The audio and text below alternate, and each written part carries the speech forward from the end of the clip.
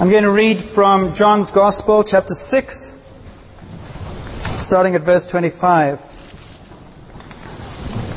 John 6, verse 25.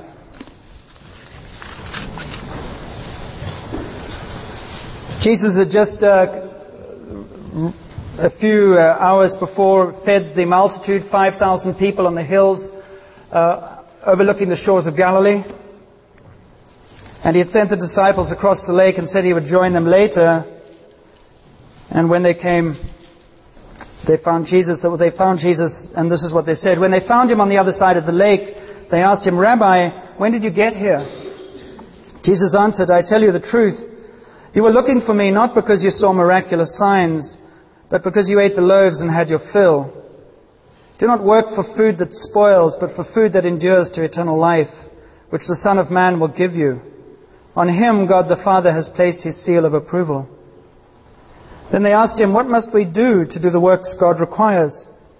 And Jesus answered, "The work of God is this, to believe in the one he has sent." So they asked him, "What miraculous sign then will you give that we may see it and believe you? What will you do? Our forefathers ate the manna in the desert, as it is written, he gave them bread from heaven to eat." Jesus said to them, "I tell you the truth, it is not Moses who has given you the bread from heaven, but it is my Father who gives you the true bread from heaven. For the bread of God is he who comes down from heaven and gives life to the world." So they said, "From now on, give us this bread." And Jesus declared, "I am the bread of life. He who comes to me will never go hungry, and he who believes in me will never be thirsty." Father, we thank you again for your word. We thank you that you're incredibly patient with us, and you desire very much that we are in relationship with you, that we might be those branches that you have created that bear fruit, that are green, that are fruitful. And so we pray that your Holy Spirit will teach us, that you will speak to us this morning wherever we happen to be with you, and you will draw us closer to yourself. Thank you that you love us more than we can ever imagine. And that's why you pursue us, because you care. So will you breathe into this word your presence and your life? In Jesus' name we pray. Amen. So I want to try and talk a little bit about following Jesus in a world where there are a lot of other things to follow. And in a world where even in the Christian or spiritual world, there are a lot of voices. And there are a lot of truths. And there are a lot of things to attract or distract. And I think one of the ways we can also think about this is we live in a very interactive culture. Everything's interactive. You have computer games, you have everything interactive. Interactive means I don't sit and listen for too long like you have to endure now. But you get to question, you get to speak back, you get to press the buttons and things flash on the screen. And God is actually highly interactive. And I don't think he really likes this too much. You know, me talking to you for too long. So you probably agree with him on that. But it's difficult to get interaction at some point, because part of interaction is also not just sharing one's feelings, but also learning together. And you see this interaction happening between Jesus and his disciples. The way he taught his disciples was they went with him, and wherever they went, they were questioning him, interacting all the time. It's one of the keys and the clues to Christian growth is interaction. Interacting with God, interacting with one another, and interacting with Scripture.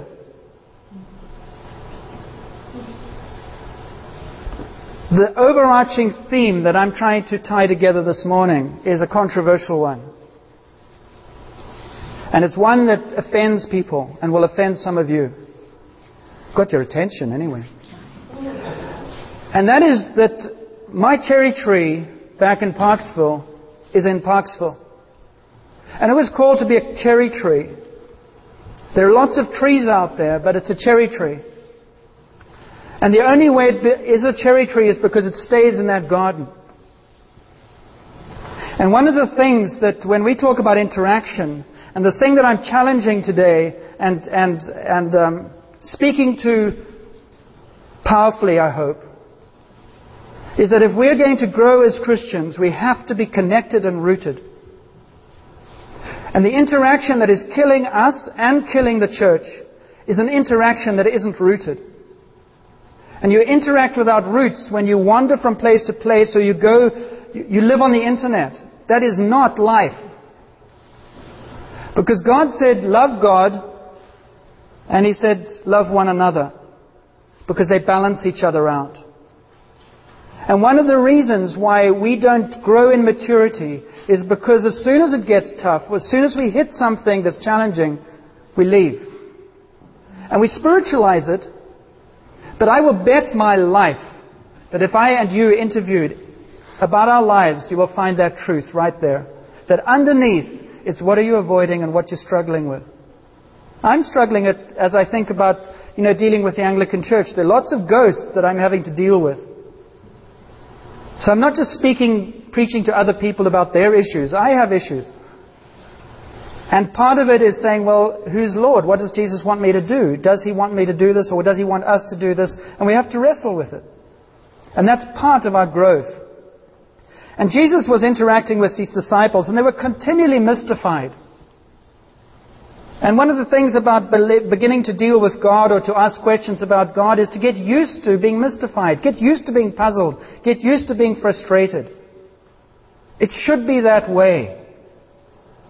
So many of us stop our growth with God because we say, well, I don't believe that, I don't understand that. And you go, well, of course you don't. But what have you done to try and ask the question? The interaction is ringing me up or somebody and saying, I don't understand this. What does this mean? How the heck do you make sense of this? That's the interactive part. The interactive is pursuing questions, is asking questions. And so they were mystified and they said to Jesus, how do you get to this place? And they were wanting to know about miraculous signs. And Jesus responded in a very strange way, because He said to them, I tell you the truth, you were looking for me not because you saw miraculous signs. They'd just seen a little boy give Jesus bread and loaf, a couple of fish and some bread. And He picked it up and He made it into enough food for 5,000, and then there were 12 baskets left over. Now one of those is showing the care of God for the hungry. One of them is showing that God is able to supply, and He supplies generously. He gives more than is enough. And Jesus says, but because you ate the loaves and had your fill, that's why you're looking for me. And He said to them, you think you're looking for me for miracles, but what I gave you was not just bread. I gave you something in that bread that sustained you and touched something deep within your spirit. That is what's causing your hunger. We're often looking for miracles, and Jesus is saying, look for me and you'll find the miracle. And so they speak to Him about this, and they say, what must we do to do the works God requires? Any of you ask that? What do I have to do to please God? What do I have to do? And He says, well, the work of God is this, to believe in the one who sent me. In other words, He said, the work of God is this, have a relationship with me. How are you doing? What's your name? But that doesn't sound like work. That's not. Because God said, if I wanted work to be done, I would have sent angels. You're not efficient enough. My priority, you would be a pretty sad parent if you said, well, I have children, and this does happen in the world in some places. I have children so they can work for me. Say, I have children because I wanted children. And God says the same thing. He says, I want relationship with you because I love you. You're my child. You might not know that. I might be an estranged father. But my awareness is I love you. And I really actually don't want you to do very much for me in order to have that. Out of that relationship, you will do things. But that relationship does not cause me to be impressed by you. And so Jesus was saying to the disciples, He said, your work is to build a relationship with me. And one of the core values of becoming a vibrant, fruitful cherry Christian tree is being rooted in Jesus, in a relationship with Jesus. It sounds so simple in one way, it sounds so simplistic in one way, but that's pretty much the base of every friendship. If you want a good friendship, if you want a good marriage, if you want anything to do with anybody else, you've got to respect them, listen to them, care for them, share your life. You can't share your life with others if you're not finding life with Jesus. And so Jesus was saying, the work of God is this: believe in me. Keep close to me. And at this time, they didn't know he was going to get crucified. He was the guy from Nazareth. He was the carpenter's son. He looked so ordinary. He'd just done something extraordinary. He had taken some very ordinary loaves and fish from a very small, young, unprepared boy, and he had transformed the ordinary into an extraordinary meal. And Jesus, in a sense, is saying, that's what I do. And I wonder if they wiped his brow and said, was that hard? You must be tired now. He goes, no, it's not hard. It's not hard multiplying and feeding 5,000 people. Because my Father does it. He works through me. And I do what He tells me to do. And so it all just flows. And I think you and I spend a lot of time working really hard, because it's really hard to feed 5,000 people on our own. We get burned out and tired and disillusioned. And one of the reasons we get burned out and tired and disillusioned is because we haven't hung out with Jesus for a long, long, long time. We're this guy. We're still Christian, but we're walking sticks now, or something. Or we might even be this, but it's even withering after 5 hours off the branch. We don't have it.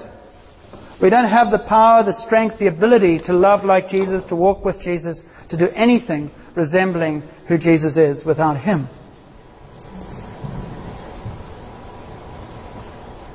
And so Jesus said, He says, "Come, I am the bread of life. He who comes to me will never go hungry, and he who believes in me will never be thirsty." I think He meant that. He meant, if you come to me, I will never leave you hungry, and I will never leave you thirsty. I think one of the ways we learn that is when we do get hungry and thirsty. And we have to believe that He will come through. And when He does, we say it's true. But if we're always hedging our bets and making sure we've got enough just in case He doesn't, we'll never know that He is faithful. Because Jesus prepared people to walk into freedom in life, not to learn about knowledge, not to just gather information. Gathering information doesn't make you a strong Christian. It'll make you arrogant, cynical, proud, all kinds of things, but it won't make you loving, joyful, caring, kind, long-suffering.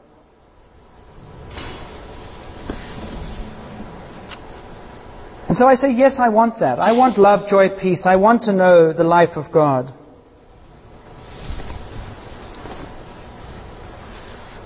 What's the problem for a cherry tree?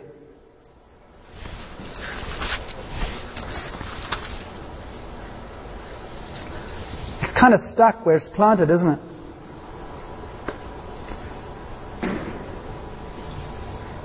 One of the problems is, if God is God and He has a purpose for my life, then I can't be God.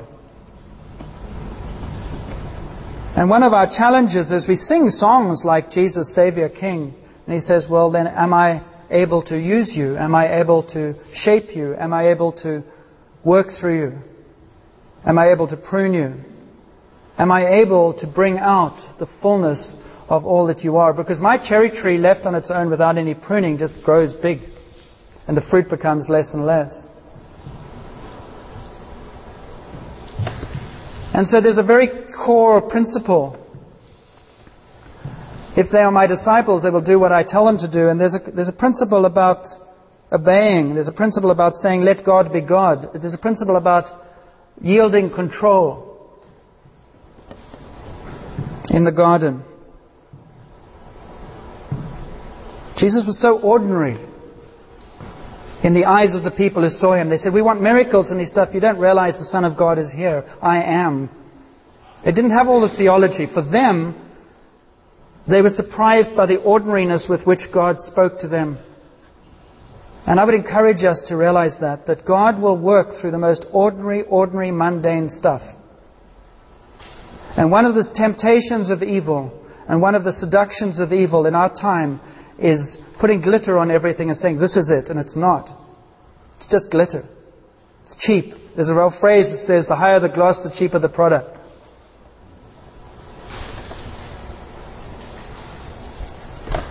Luke chapter 14, when one of those at the table with him heard this, he said to Jesus, blessed is the man who will eat at the feast in the kingdom of God. And Jesus replied, a certain man was preparing a great banquet, and he invited many guests. At the time of the banquet, he sent his servant to tell those who had been invited, come, for everything is now ready. God gave us a vision of this a year and a half ago. He said, the banqueting table is before you, come and eat. What was the response? At the time of but they all alike began to make excuses. The first said, I've just bought a field and I must go and see it. Please excuse me. Another said, I've just bought 5 yoke of oxen. I'm on my way to try them out. Please excuse me. Still another said, I just got married so I can't come. And that was it for them. There are opportunities, there are times where God says, come, and we get too busy. And then we wonder why things aren't changing. Because it's not our agenda.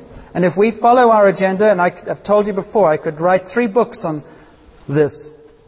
How my agenda was so useless. How it led to death. How it led to wandering. How it led to suffering. How it led to pain.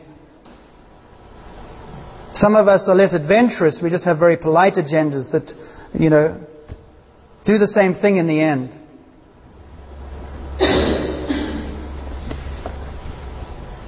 So Jesus invites us to share life with Him.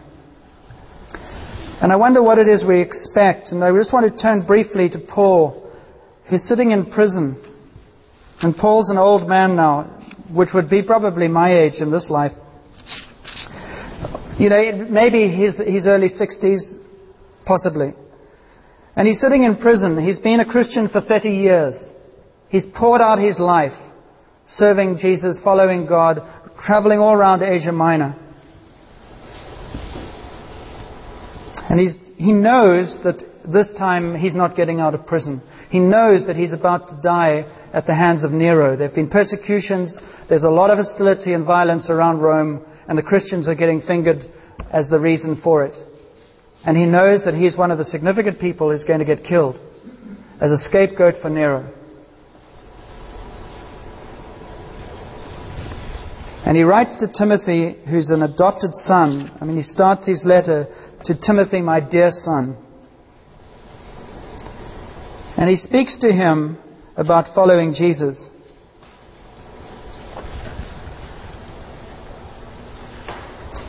Endure hardship. This is 2 Timothy 2, verse 3. Endure hardship with us like a good soldier of Christ Jesus.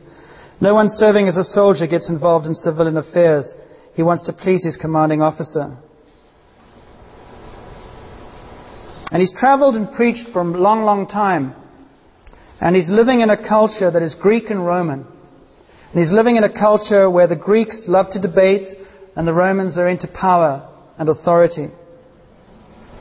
And there's now in the church has been going for 30 years, there are a lot of different voices arising in the church. There are a lot of different flavors arising. There are a lot of people proclaiming things that aren't consistent with what the disciples heard from Jesus. They're having to start to deal with deception and false teachers. In 2 Corinthians, Paul mentions it earlier on. 2 Corinthians 11. I'm just laying the foundation for a couple of points I want to end with. 2 Corinthians 11.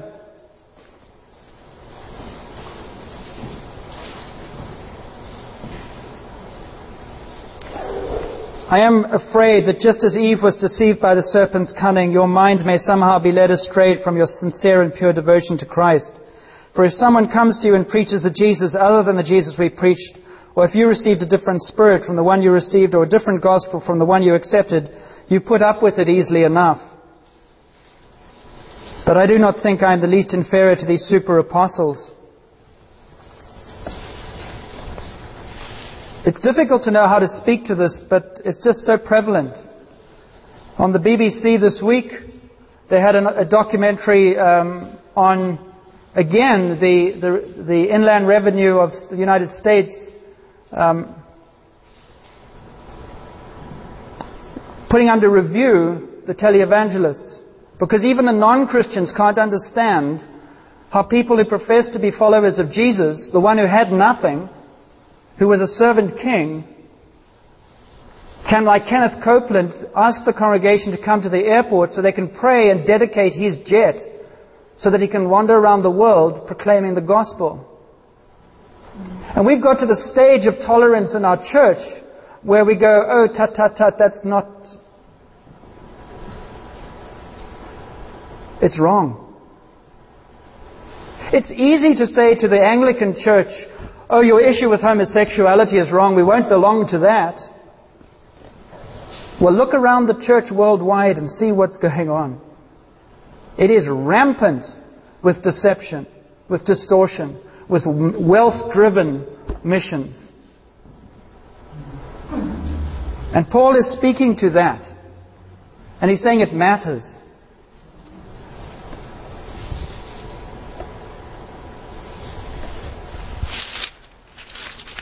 Do you think it matters? Yes. Thank you.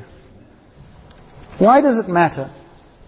It matters because human beings are very corrupt, and human beings distort and manipulate each other very quickly.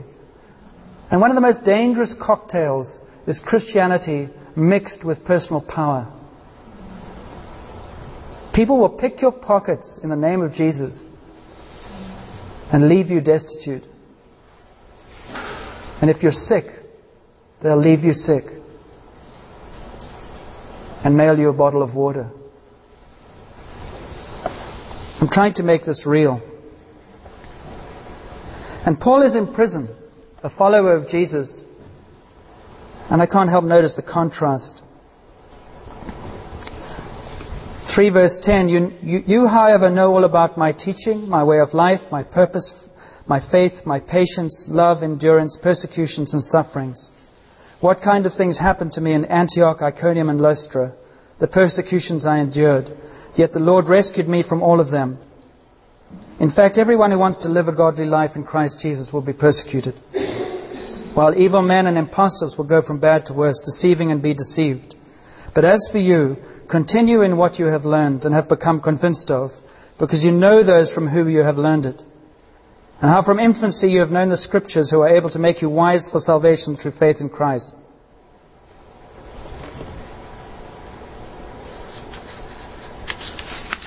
We have to move on. The question that I'm posing is, how do we know who to follow?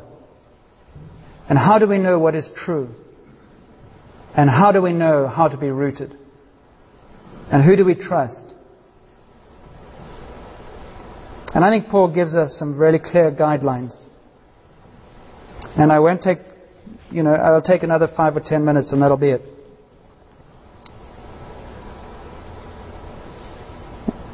3:10, Timothy 3:10. You, however, know all about my teaching, my way of life, my purpose, faith, patience, love, endurance, persecution, sufferings. One of the ways we will protect ourselves from deception is to take seriously what Paul is saying to Timothy and says, don't swallow teaching, build relationship, because the character behind the teaching will root that teaching. The reason that we get into trouble in our own lives is because we cherry pick. I could embarrass quite a few people probably, and you could embarrass me. But the real place where Christianity hits the ground is my relationships. You look at my life and say, John, How could you do that? How could you betray your marriage? How could you fail? How could you commit adultery? How could you be a sinner and still stand in a pulpit? You look at my life and say, what have you done? It doesn't measure up. And I have to deal with that. And I have to look you back in the face and say, yeah, it broke me, broke my family. And I'm paying consequences for it. But Jesus is faithful. And so what you see is an earthen vessel, and you also see the gold that is Jesus within. But the funny thing about this position is that it's usually one way. I have a lot of people holding me account, watching me like an ant under a microscope. And I look out over a congregation and I watch people, and I've known a lot of people here now for a long, long time. And it's the same courtesy is not given back, which is, are you known? Will you allow yourself to be challenged in your lifestyle, on your attitudes, and what you do? Are you willing to be broken? Are you willing to humble yourself and say, be rooted and let God grow you up? I feel more whole now than I probably have ever felt. And that's a testimony to God. I'm not sitting here weeping. I'm not sitting here ashamed. I'm sitting here owning my stuff. Because that's the gospel. But what breaks my heart as I come back here is also, so what about you? Why is there so much wandering in and out, hiding things, pretending, spiritualizing stuff? The things that God is doing in your and my life are right in front of us.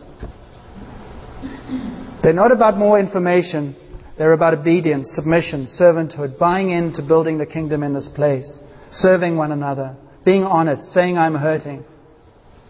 And that's what Paul is saying. And I'm rooting this very, very deeply because I think it's true.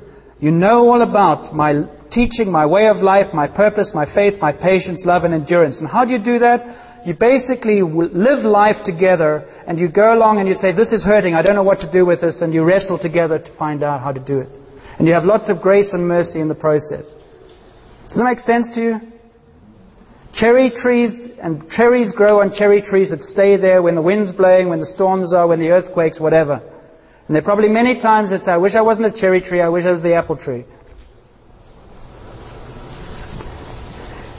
Paul says, you have a relationship with me that you know. And he says, verse 14, continue in what you have learned and become convinced of, because you know those from whom you have learned it. You and I both know that the people who are most persuasive in our lives are the people we know best.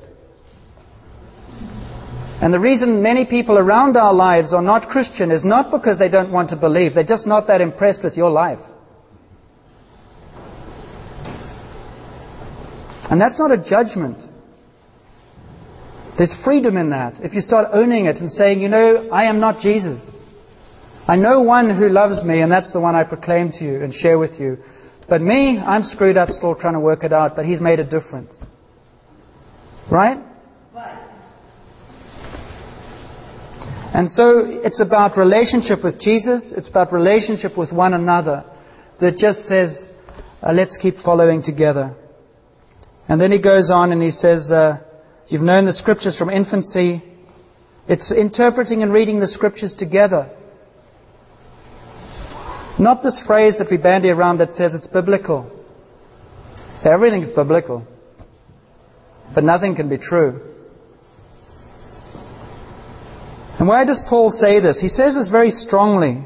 And it says this as his last letter to a man he loves as his son. I think it's important. And you can read this for yourself. But he says in verse 2 of chapter 4, preach the word, be prepared in season and out of season, correct, rebuke, and encourage with great patience and careful instruction. We all need that. Great patience and careful instruction. But listen to this. Instead, to suit their own desires, they will gather around them a great number of teachers to say what their itching ears want to hear. They will turn their ears away from the truth and turn aside to myths. Now, of course, those are always other people, aren't they? They're not us. But we might need to bring our ears before the Lord and say, do they glow or itch more than they might. But keep your head in all situations, endure hardship, do the work of an evangelist, and discharge the duties of your ministry. And I'm fascinated and respect Paul so much because he's so courageous, he's so different. He's facing his trial, he's poured his life into this work. And he doesn't end up with a Learjet in a mansion at all. That's why I don't understand how we can end up that way in our culture. He says in verse 16, "At my first defense, no one came to my support. Everyone deserted me. But the Lord stood at my side and gave me strength. And I was delivered from the lion's mouth, and the Lord will rescue me from every evil attack and will bring me safely to His heavenly kingdom. To Him be glory forever and ever." I'm willing and I want to learn from a man with that kind of testimony, who can write a word of encouragement to a young man while he's chained and facing death. That impresses me. I want to live like that. I want to be in a church that's like that. I want to live in a church that's not wandering backwards and forwards, and as soon as it gets tough, what happens is we judge everybody else, but when it gets tough on us, we run. I don't want to be part of that. I would rather be a wounded, forgiven sinner than a self-righteous Bible teacher.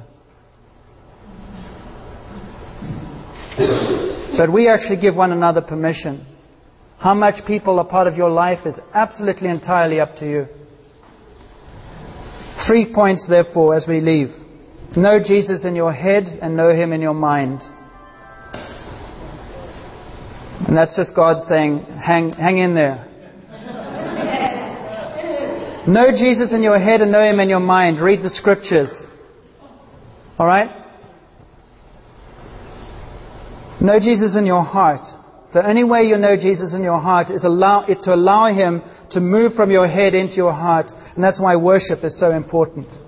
Worship is passion.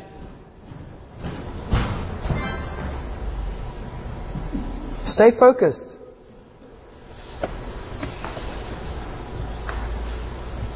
It's not going to happen by walking around holding this. It's going to happen by engaging, interacting with it with others. This isn't going to become real in your heart without saying, "Lord, teach me how this works."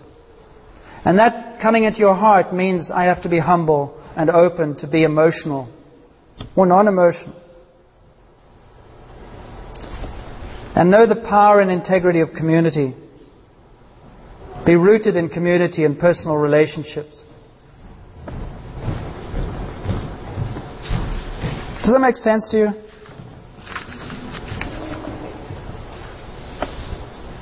Let's pray.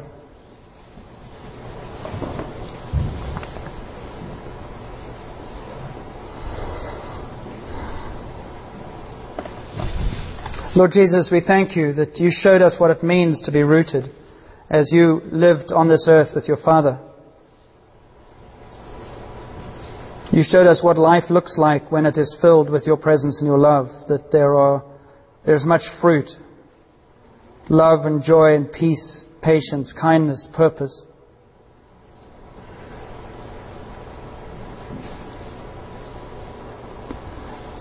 We're reminded that Your disciples were told to follow You.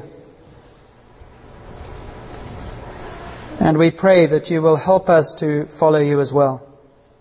We pray that we will be so hungry for the real bread of life that we will travel to see You and to know You in the way we wrestle with each other, we wrestle with Your Word, we wrestle with these truths. We pray, Father, that You will protect us from looking for shortcuts, and we pray that we would appreciate just what You have offered and what You offer us here in one another. That in the very ordinariness of our lives, You promise to bring extraordinary things, because You are an extraordinary God.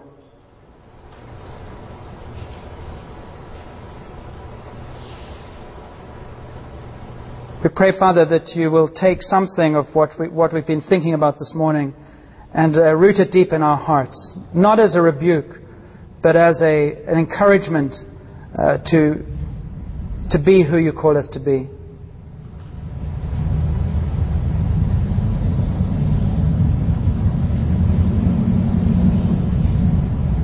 Thank you that you love us because you are the living God. And we pray against all that would keep us from you, all that would draw us away from you. We pray, Lord, that your Spirit will settle upon us, and we will allow you to be the gardener that works on our lives to bring about the fruit that really does feed others and bring you glory and honor. And as we come and break bread together this morning, we pray, Father, that you will just feed us, not just with the bread and wine, but with the presence of your Spirit. There's so much we don't understand, but we yearn and hunger for more of you. In Jesus' name we pray. Amen.